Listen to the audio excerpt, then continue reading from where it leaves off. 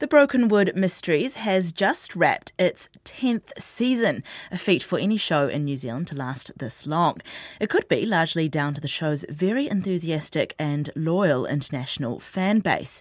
The show has been sold in more than 20 countries and it's particularly popular in French territories.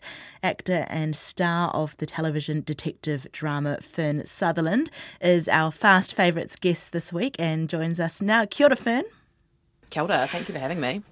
You've just wrapped season 10 of Brokenwood, which in itself is a bit of a feat. 10 seasons of a show in New Zealand is pretty rare. It's actually... Shortland Street aside. Yeah. I think you can tell from looking at me that I probably look a little bit tired. I'm probably still recovering from the rap party, actually, if I'm honest. That's rap with a W, not an R, just for people that think that I just went and did a rap battle straight after rapping filming.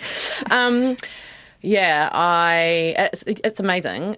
No one thought when we first started that we'd still be making this show now. It's just been a fortuitous series of events that's made that happen. But we're the only show, obviously, apart from Shortland Street, to have gone on for this long. I don't quite know how or why, but it's, I think, in large part due to the fact that we have a really enthusiastic overseas audience that have been able to carry us to this point before it started screening on sort of mainstream, as in TV1, here in New Zealand. So I'm finding that New Zealanders are only just starting to kind of pick up on it now. Well, it's got a bit of a cult following, doesn't it? I mean, it's in 27 countries, which a lot of people might not realise. I think it's actually, I mean, that number keeps changing depending on who's saying it. Could be 28. I feel like that.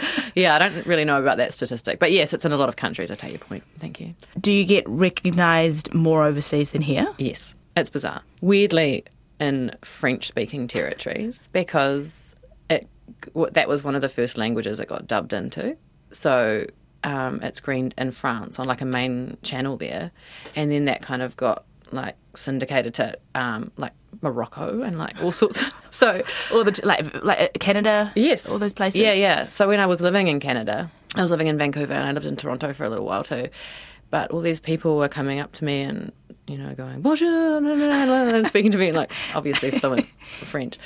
And I was like, oh, no, I don't parlez-vous. What are you saying? And they were like, what?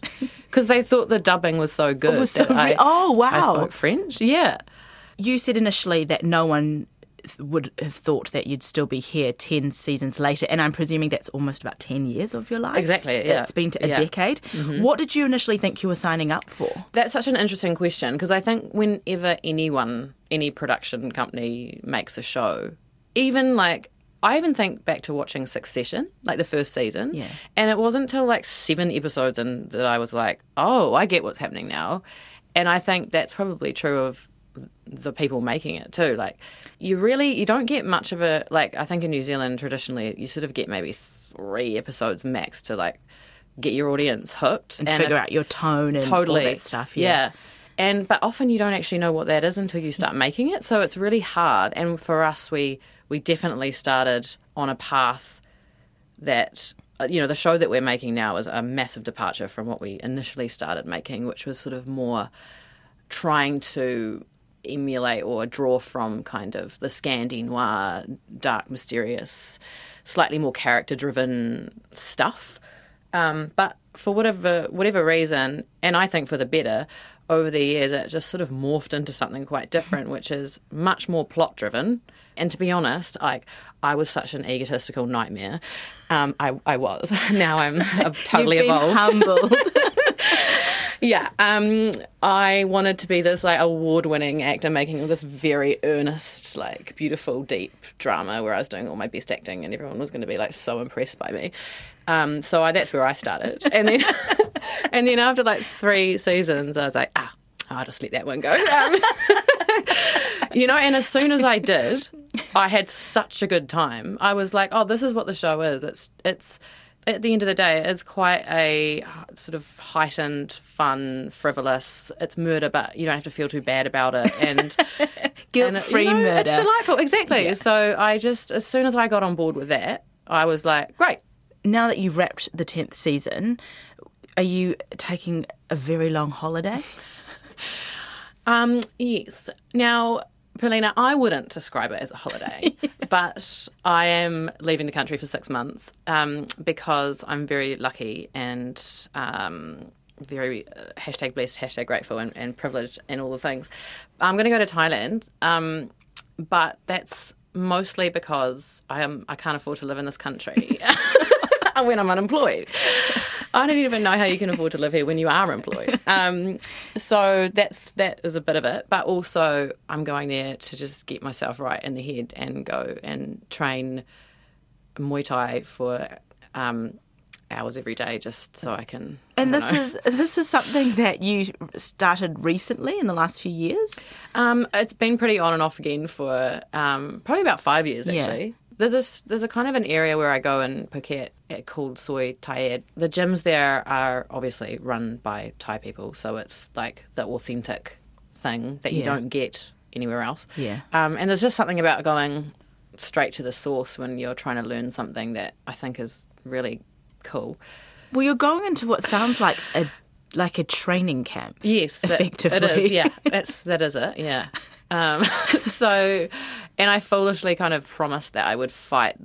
I promised my trainer when I was there last that I would actually get into the ring and have a fight like at least once in my life before. And it's like, five rounds and no protective gear and all the things. Jeepers. It's different to boxing and UFC and all those things, and that I find that stuff so like ego driven and so much hype, and there's so much smack talked about each other before you even get in the ring, and it's just trying to get money and get pay-per-view and all that sort of stuff. It's just really boring to me, but there's so much respect, and the culture around Muay Thai I just think is so beautiful and interesting, and it's Well, part of this segment, Fast Favourites, is all about shouting out to other things that you've been watching and consuming in the arts. What are some things that have caught your eye recently? Well, I have been watching, because I've been filming so much and not having any sort of a life or any time to do any consumption. It's been a bit tricky, but I'm catching up on After the Party, which I've really been enjoying, because that also feels like quite a departure from maybe what we're used to seeing in this country or making in this country. So that feels quite cool and quite exciting. It feels it's such an uncomfortable watch. Yes. But great for that reason. Yeah. And you're right, it is different to what we're used to seeing. It's Mark and I have both been watching it and we're up to the latest episode, but it's just a bit unglamorous, isn't it? And gritty. Yeah. And ugly. Yeah. It's so funny, isn't it? Because it's like any sort of, even when you meet a person and you see that they're just being really authentic and really genuine, just being themselves, and it weirdly gives you permission to like relax and do that as well. It's sort of like the TV show equivalent of that. I feel really comfortable, weirdly, when I watch it. While being validated. Validating. And also desperately uncomfortable for the reasons you mentioned. Like, it's just... I'm really attracted to, I think, things that work, TV, films, where there are characters that they have the best of intentions, but they're so rough, like rough as guts, just running roughshod over everybody and making a real meal out of things.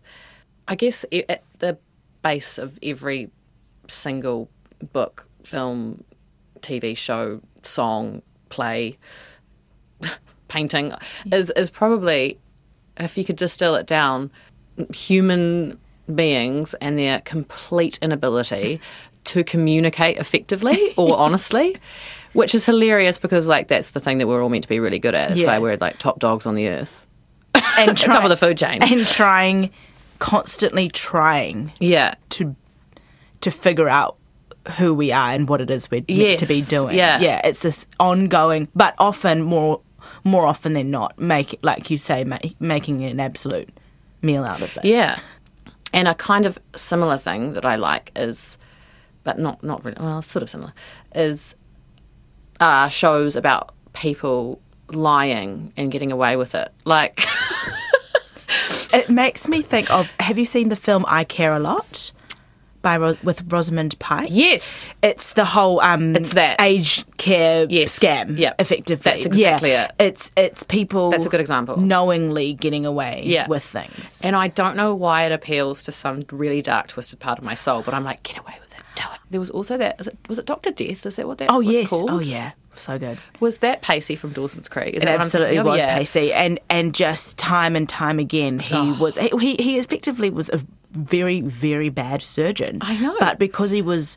I think this is on TVNZ On Demand potentially, but because he was charming and good looking, and he got away, and this was based on a true story, he got away with effectively murdering and maiming a lot of patients.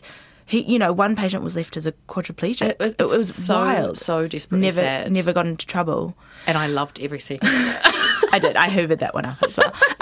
Gobbled it up. Guzzled it. And something else you've been watching is, I think a lot of people have seen this as well, Beckham. Oh, yeah. On Netflix. That's some compelling stuff, isn't it?